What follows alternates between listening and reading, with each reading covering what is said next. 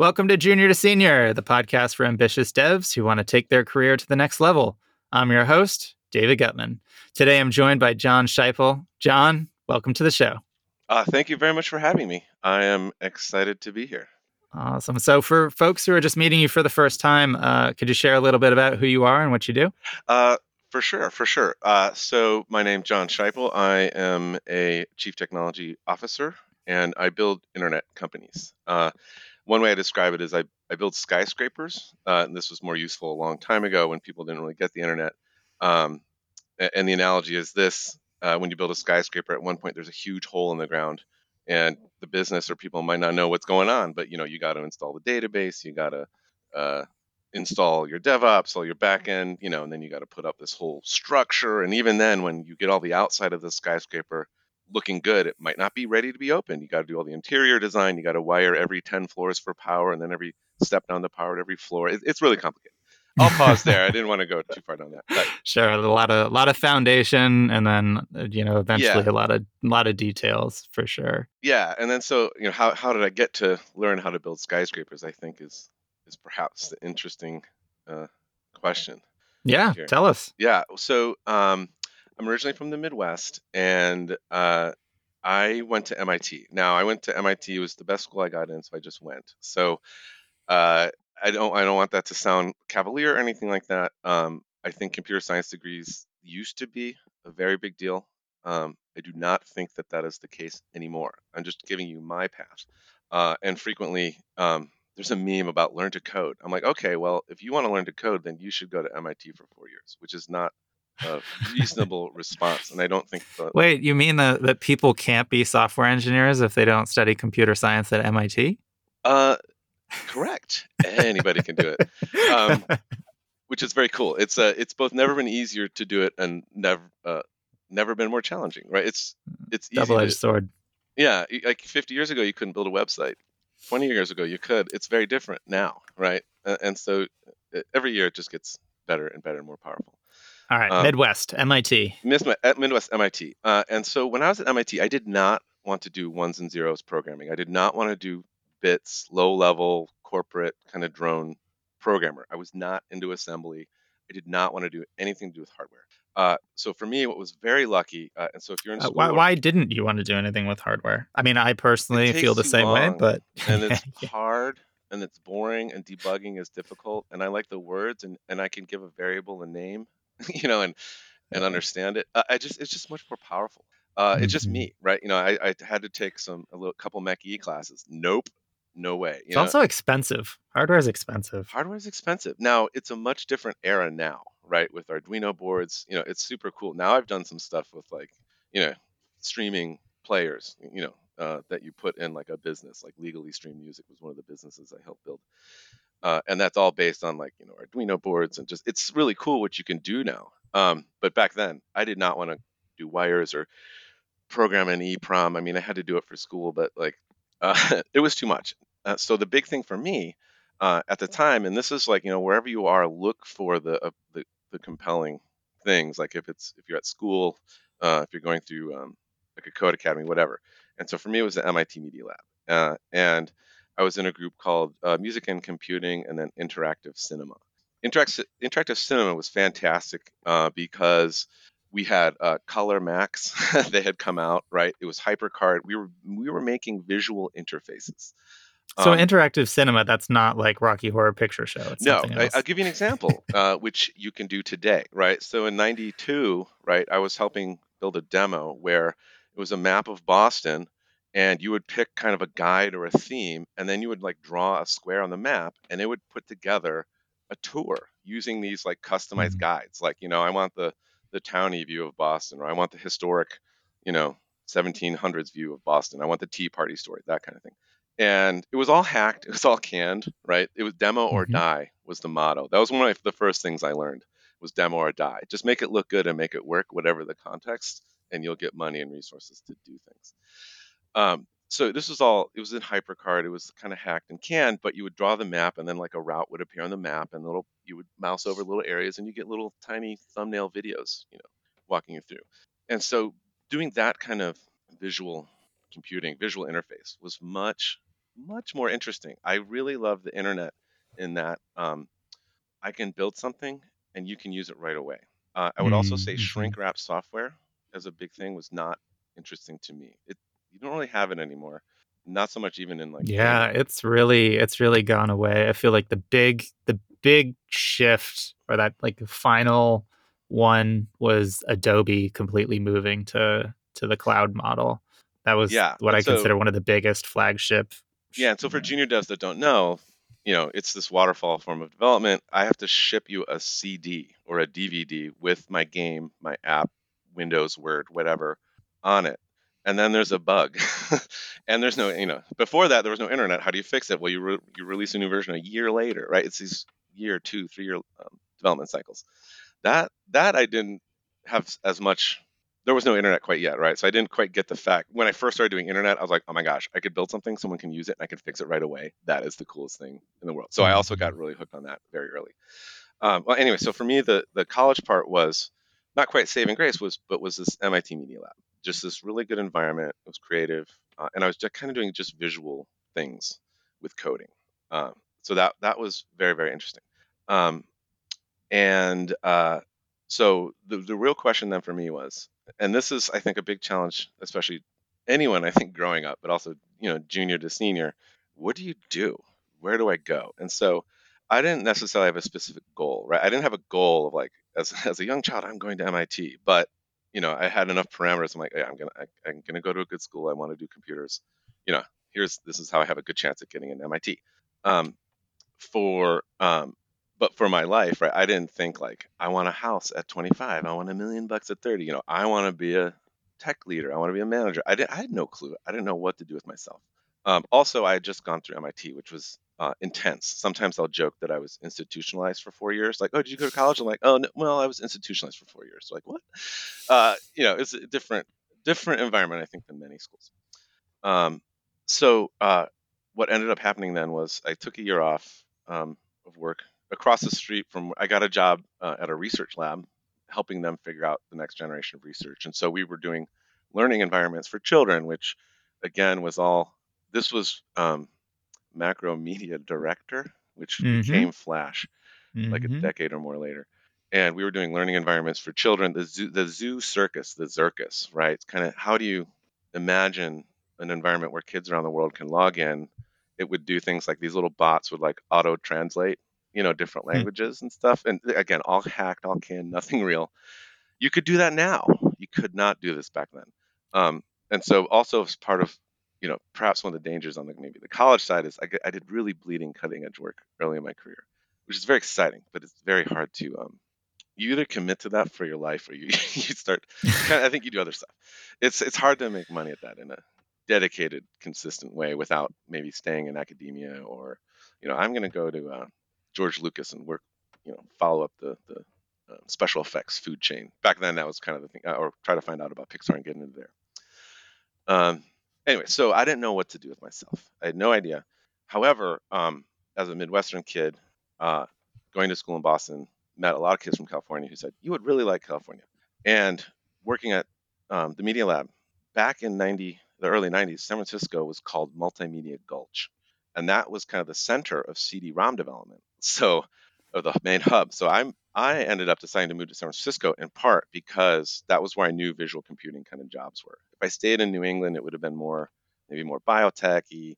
I could have gone to like Southeast U.S., like Research Triangle Park uh, area near Chapel Hill, I think. Yep. And but that's a good area to go now, but like not quite what I wanted. And so it was San Francisco because of CD-ROMs. Now, um, in part, I think techies have access to all these like cool, devices, communities. You're kind of getting into things before everybody else.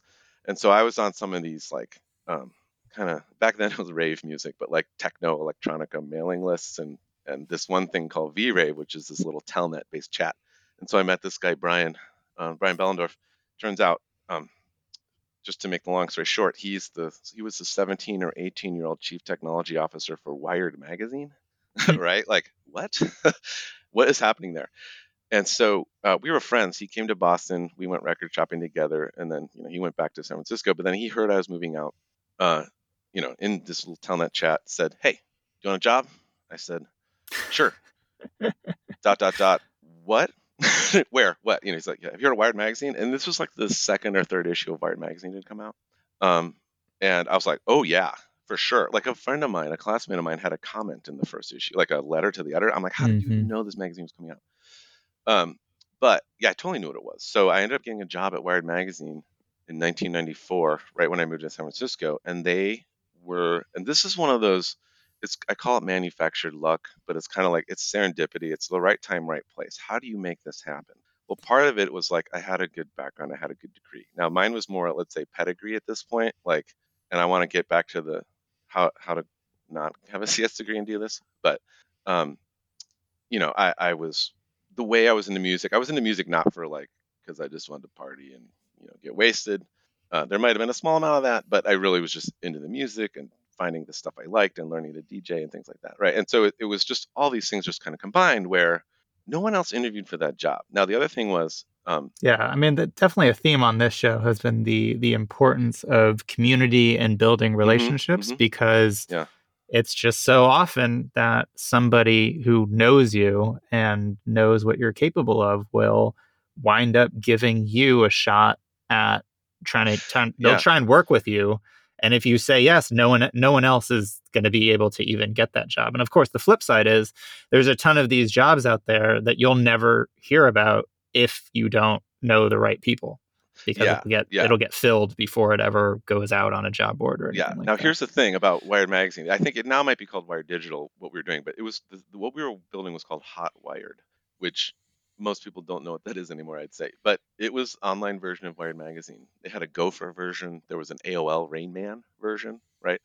I wrote a script to automate conversion like to Rain Man and Gopher. Anyways, but I argue that this was the first commercial internet company. There were websites, but there were no companies that I could discern online. Specifically, no one was trying to make money online. Go even further, Wired Magazine invented the ad banner. They were the first company to sell ads on the internet. Now, I my first 3 months at Wired, I was an intern, $100 a week intern. Now, this is where it starts to get interesting. As far as like, oh, you had this like advanced degree, like why didn't you go to these big accounting firms? I'm like, I didn't want to be a cog. I didn't want to be a ones and zeros programmer.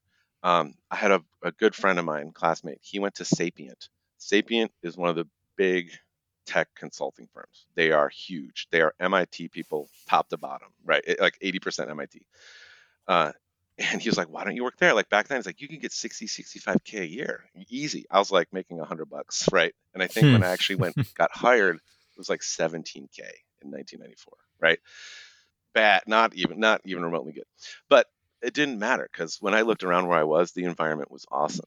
Um, and I'll kind of come back to the Yeah, sacrifice I and made. you don't, when you take a position, you're not only getting paid in salary. Correct, correct, right. And I'll come back into much more concrete terms about how to measure that and use it. But at the time, I knew it was just a cool environment, it'll kind of accelerate into the learnings and how I got to where I was. But so the gist was by day building this kind of online content site, right, an online magazine basically. By night, for money, I was launching Volvo.com, Sybase.com, that old database company, Zima.com, right? So it's six, maybe eight advertisers. When Hotwire launched, they could invoke their hype machine.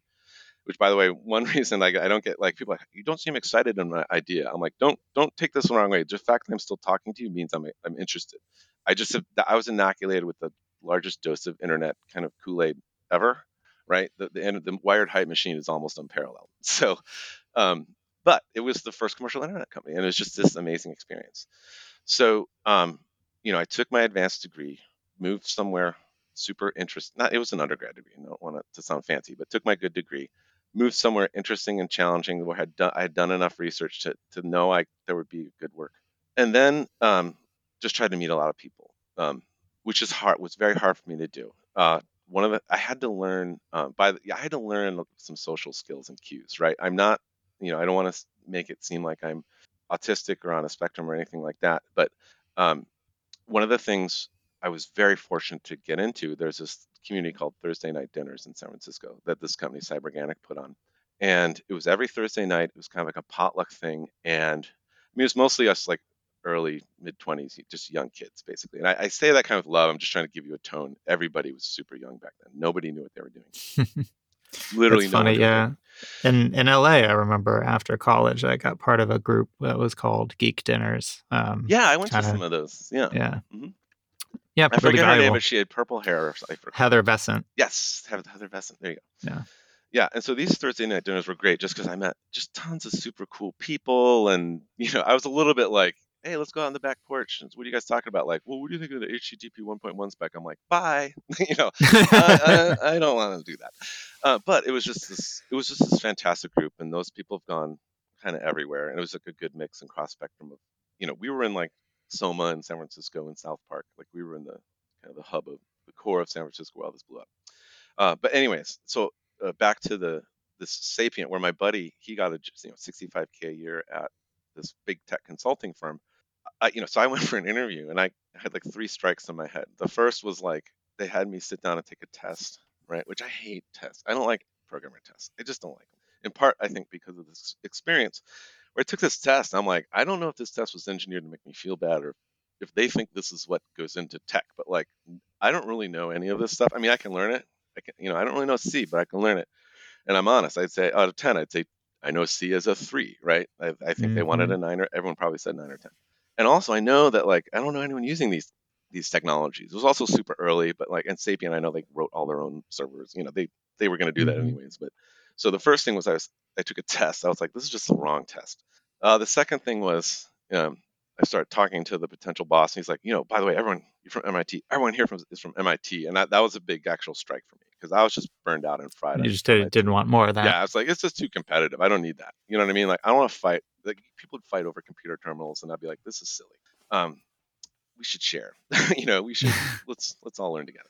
Anyways, and then the third part was that as interviewing a peer, the guy said, he goes, "Oh, my boss is really cool." I'm like, "Why is that?" He goes, "See this shirt?" I'm like, "Yeah." He's like, "Well, I worked all weekend, and my boss bought me this shirt for the client meeting Monday morning." And I'm like, "You worked all weekend for a shirt, right?"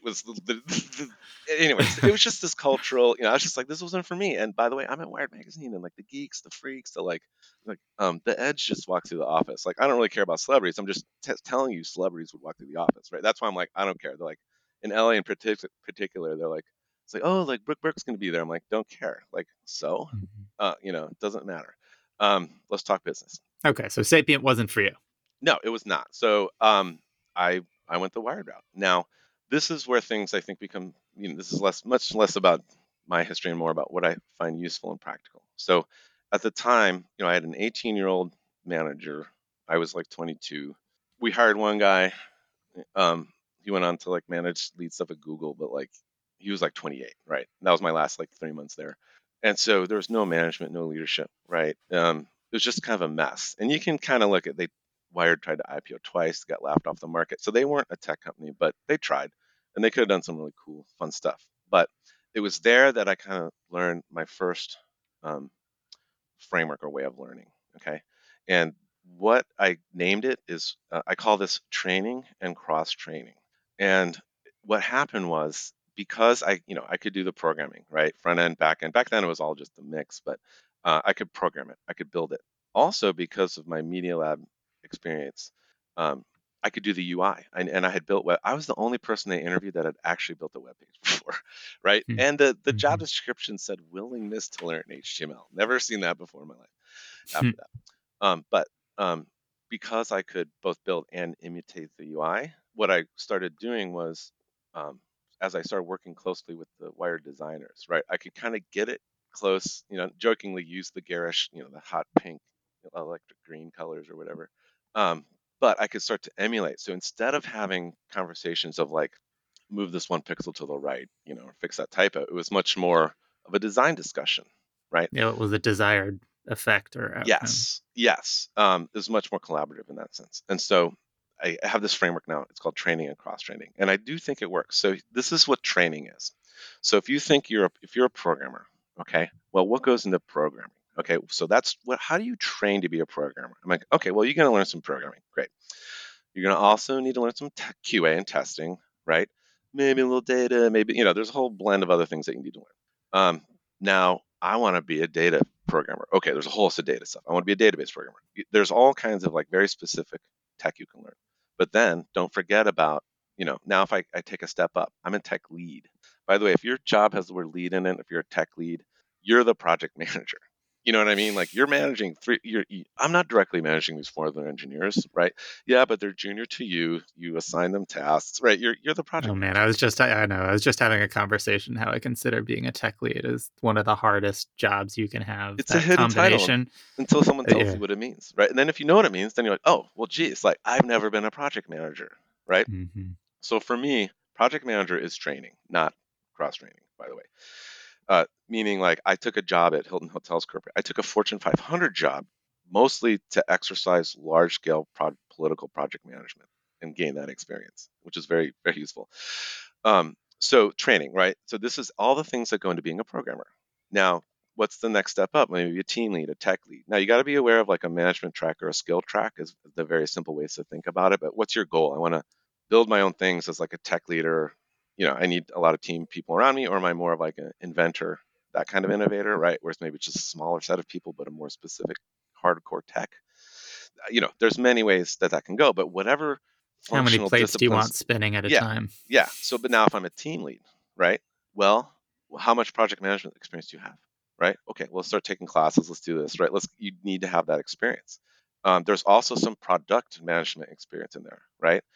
One thing I've learned is just because I know how to build it doesn't mean I should be the only person designing it, right? Which so many times they just, oh, here's the idea, go build it.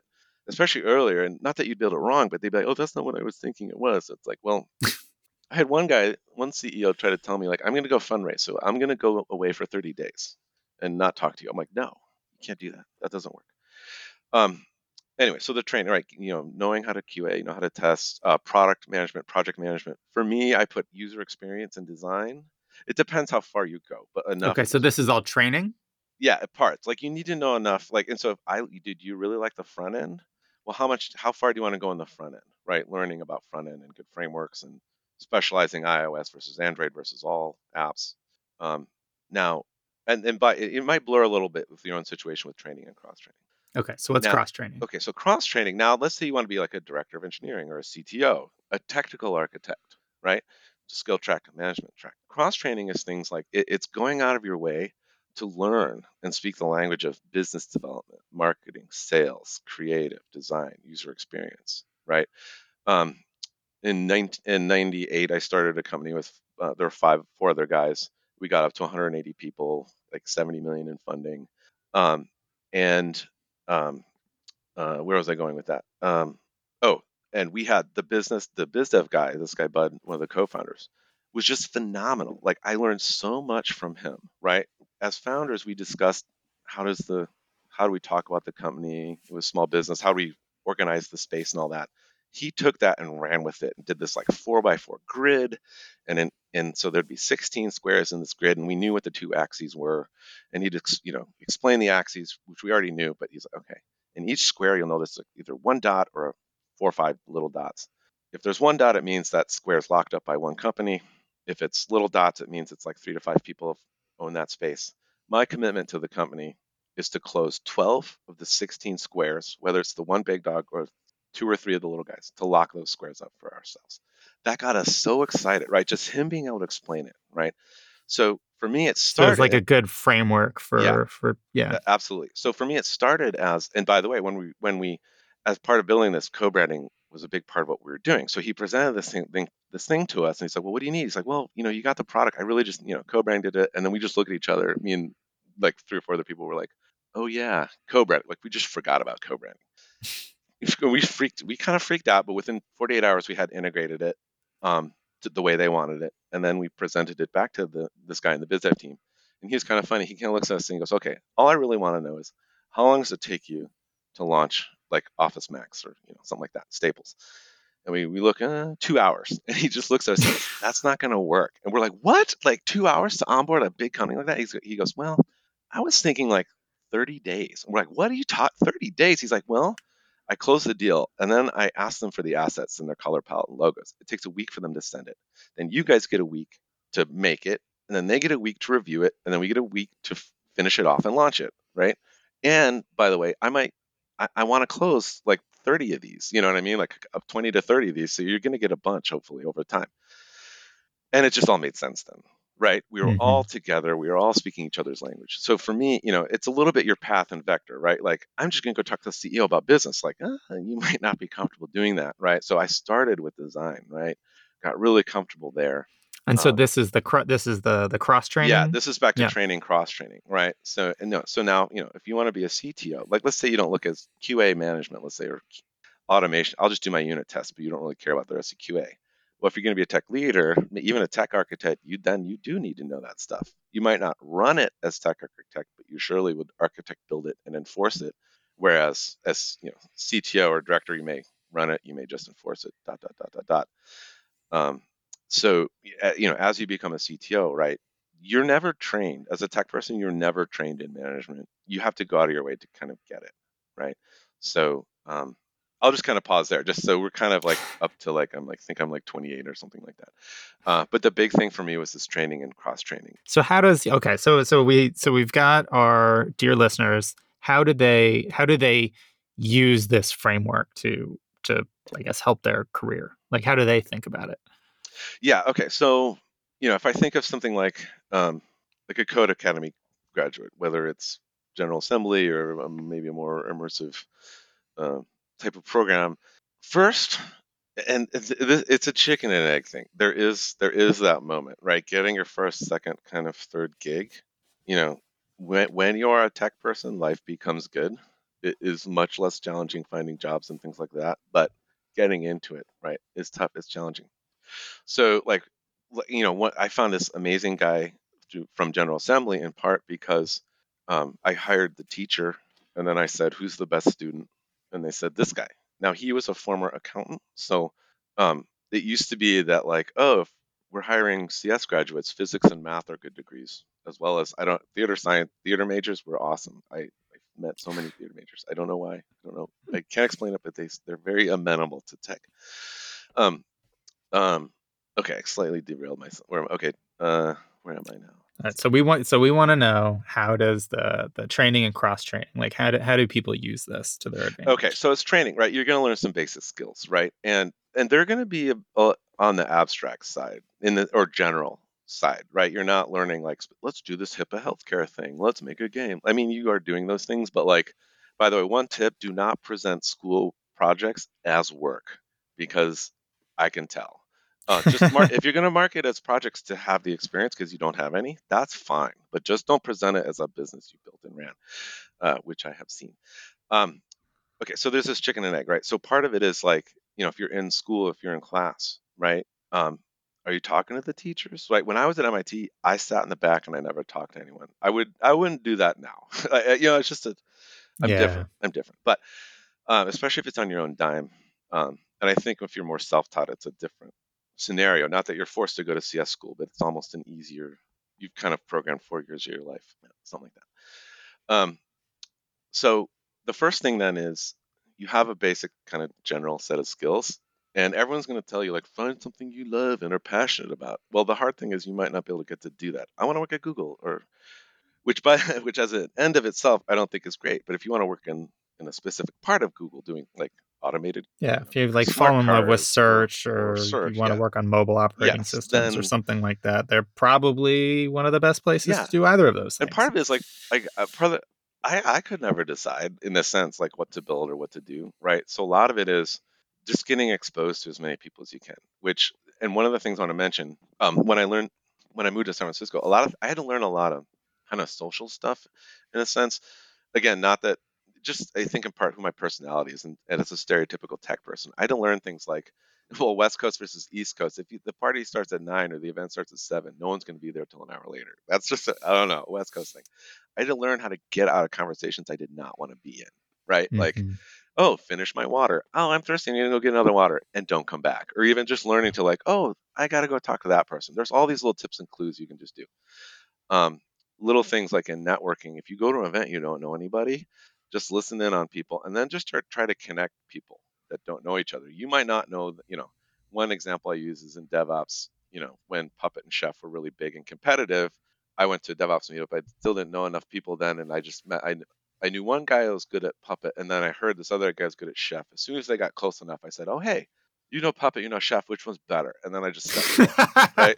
So I tend to use contrarian, like, "Oh, you do Hey, you iOS? Like, two, fight to the death. yeah, Bye. how come you don't do Android?" Yeah, Android's so much better than iOS. Um, just stuff like that, just to more draw you out more than anything. So connecting people is a really good skill. Little things like you go to a meetup. This is more I got from courting my wife, but Okay, so I'm she not was so does this connect to the training cross training, or is this well, just in a sense, general? yes. It's Okay. less. It's This is more my own. I don't know, shortcomings and inadequacies. So okay, let me say it like this: I built a company up to 180 people, right?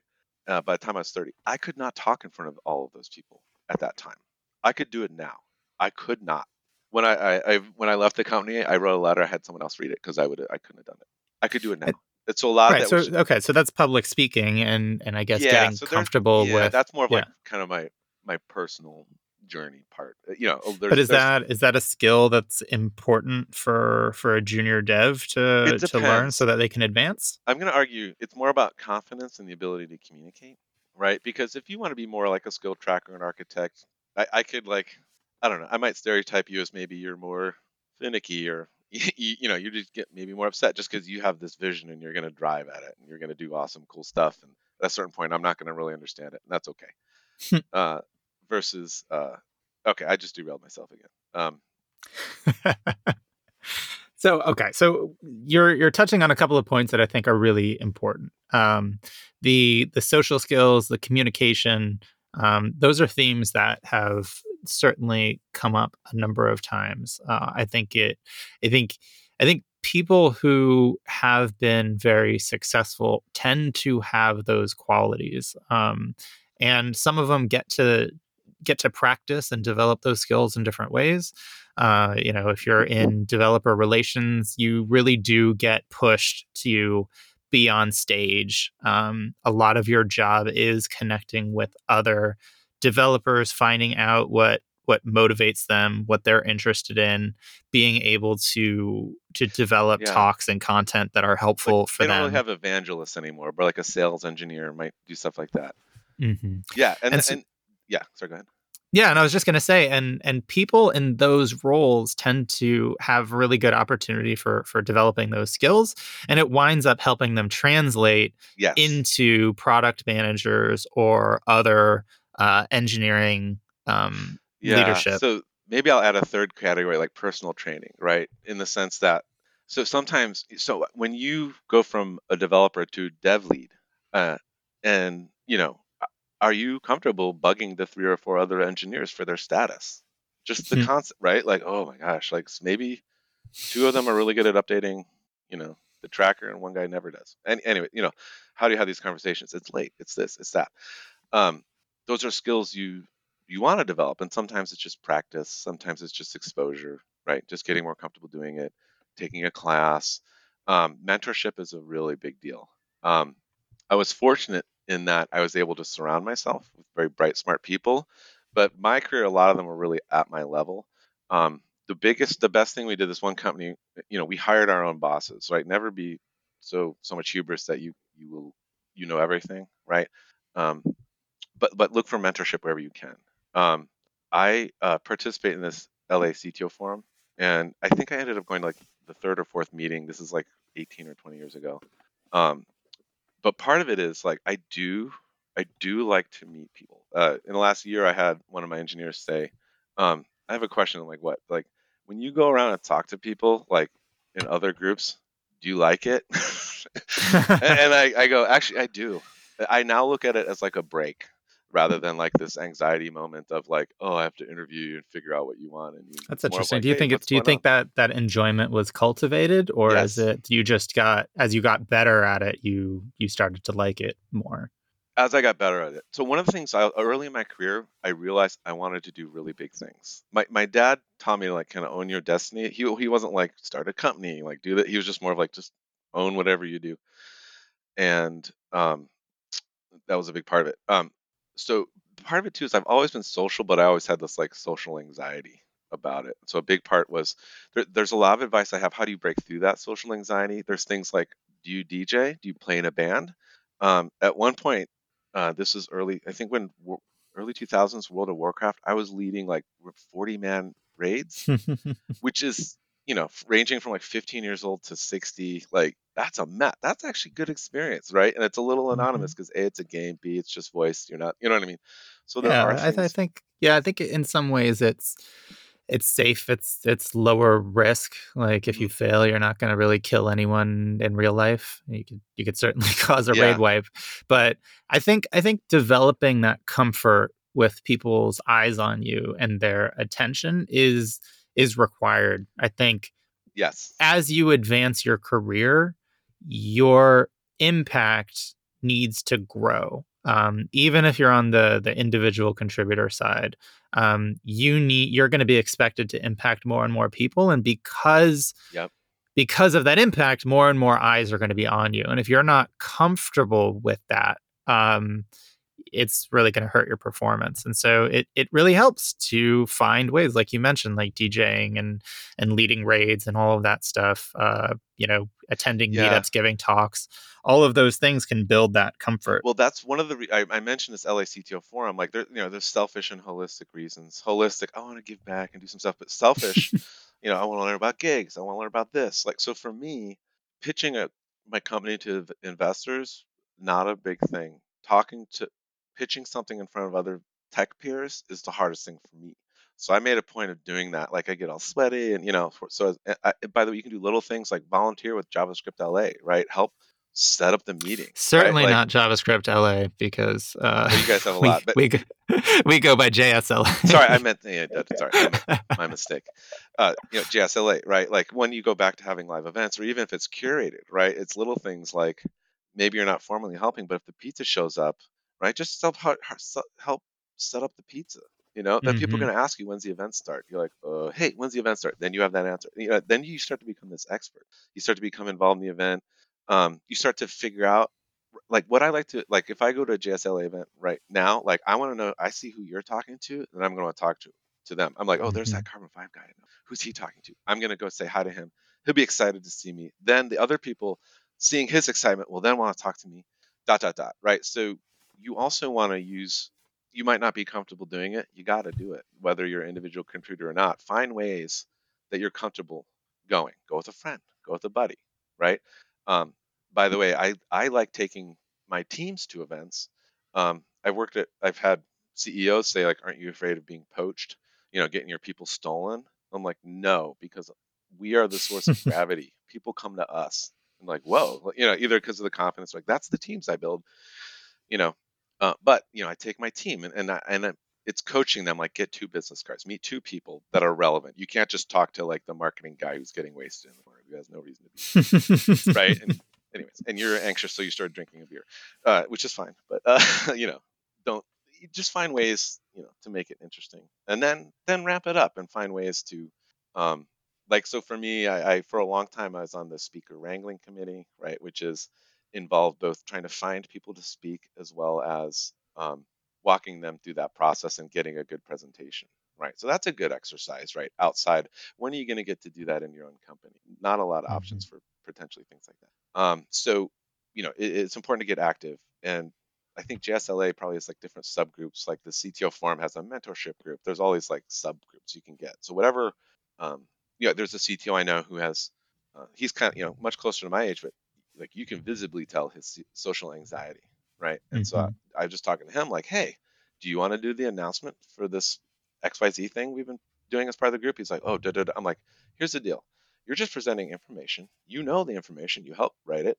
Um, Nobody knows that you're not, you're nervous or, I didn't say lacking confidence, but, so just get up there. They're going to think you're the expert.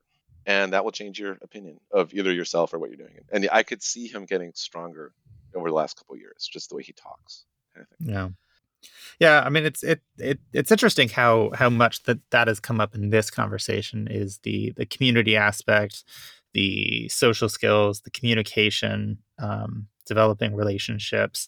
So Yeah. let's say someone is a junior developer, they're out of a boot camp or something like that. What like why are these things important for them, or is this or is this something that just needs to be worked towards in over the longer term because that's just what they're going to need for to make the jump to more of tech leadership or you know more architect It is roles? like a longer term focus, I do Hmm. think. You got to focus on doing what you do and doing it well, right?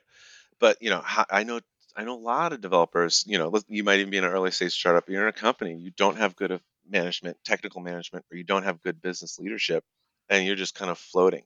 Um, I'm not trying to judge that situation either way. I'm just saying it's good to know you're in that situation, right? Whether the company's Hmm. positive, and the nice way to say it is like maybe you got hired and your boss got hit by a bus. He's going to be okay. She's going to be okay, but you're the person for the next 2 months, right? Hmm. Um, there is some trial by fire stuff sometimes, but yeah, I mean, do it. Do what you're doing, get good at it, and then start with the training part, right? Start branching out. Like, do you need to set up the servers or not, right? Like, how much do you need to know about Heroku or not? Like, does it matter? Is it Hmm. important that you can do a, a dev stage production environment, right? Um, if you're an architect, you should know how to build that, set that up, and help me debug it when I'm, onboarding Yeah. an engineer and his keys are all messed up. Um, I think it's also really important to understand the problems behind those solutions and those skills. Like yeah, what what problems do those skills help solve? There's a phrase that I keep just thinking about more and more recently, which is fall in love with the problems, like not the solutions. yeah, Um, and it's tough because especially on this show, I think a lot of listeners really, really fall in love with the solutions because oh yeah. that's that's what makes tech cool. Learning all these cool technologies, um, increasing capabilities, like So you can you're do gonna more and more. you're gonna love this then. Okay, so I have a framework. People process technology. This is one of those things going into architecture, going into more of the management, like tech leader, CTO. You need to know people process technology. I even go people process product technology now. And here's the thing. This is the kicker. The tech never matters. Never. I'll tell you right now. The tech never matters. It's the people and the process. You have to systematically resolve people and process issues. Then the tech will happen. Then the magic will happen. Like if you look at the company you're at now and how much you guys focus on tech and how little you focus on people and process, that'll just highlight all the pain that you have in your company, right?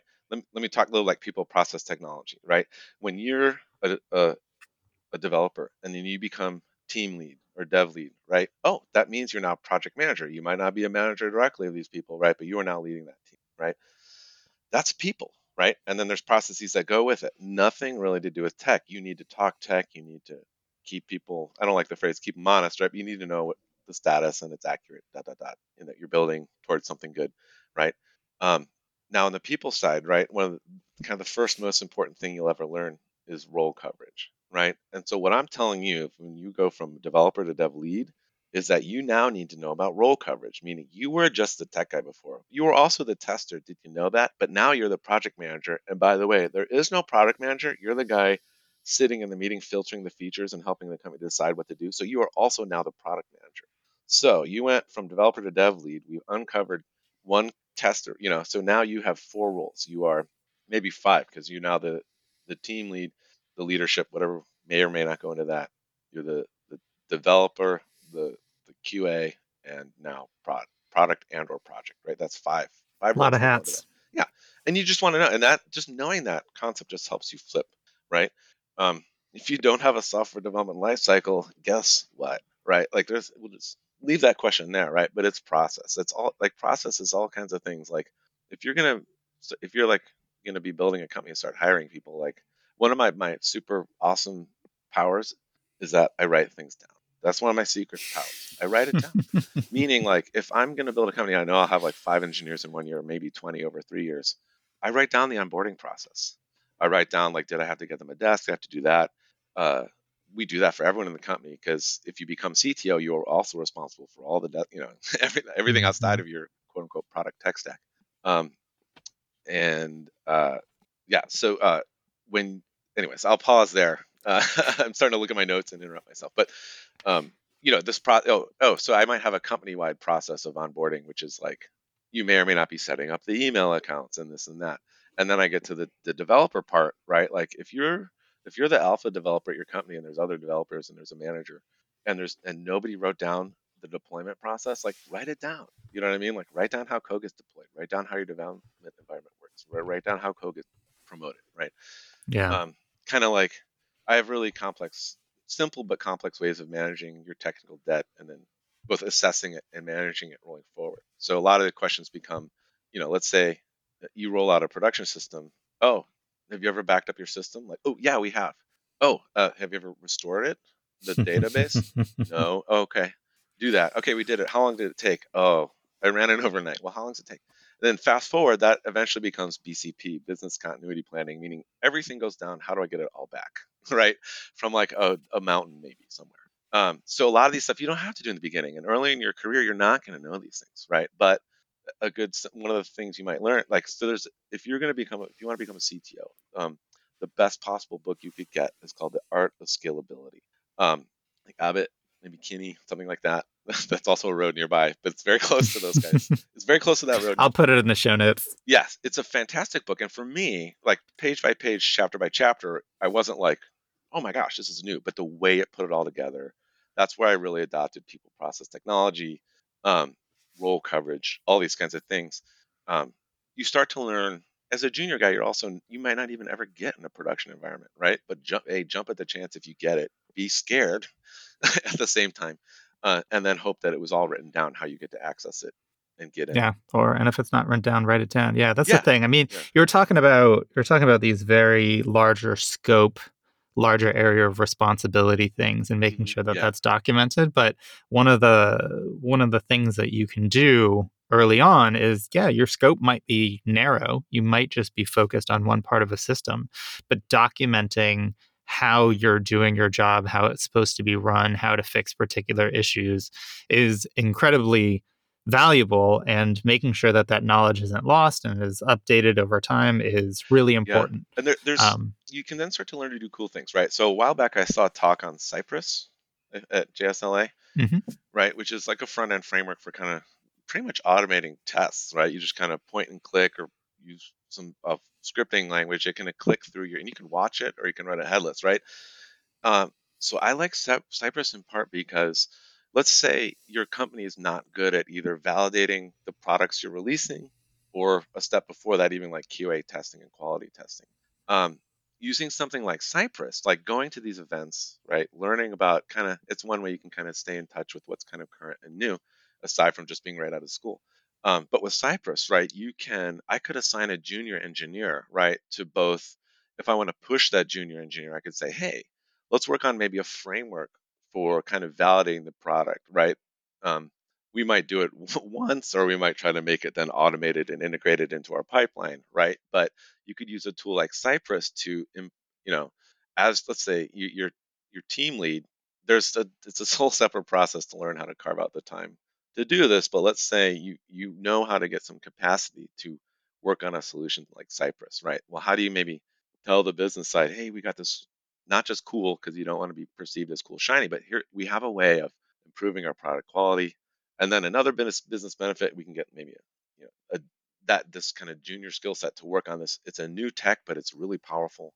We can kind of automate some front end tests or automate, like, let's say your login always breaks. It can just automate login, make sure that works. Yeah. I mean, again, tying it back to the problem, like if you actually have Yes. it, if you find out that users are finding bugs before your team does, that's a problem. And what's a potential solution is using something like Cypress to automate browser behavior so you can very quickly run through the entire app and know immediately if part of it is broken. And I do like that you bring this up because that's like such a valuable It's also um, cool, right? It's like if I said, okay, I hired you, and maybe it's your fourth month here, but like I'm gonna put you on automating testing, like that. It sounds boring, it sounds dry.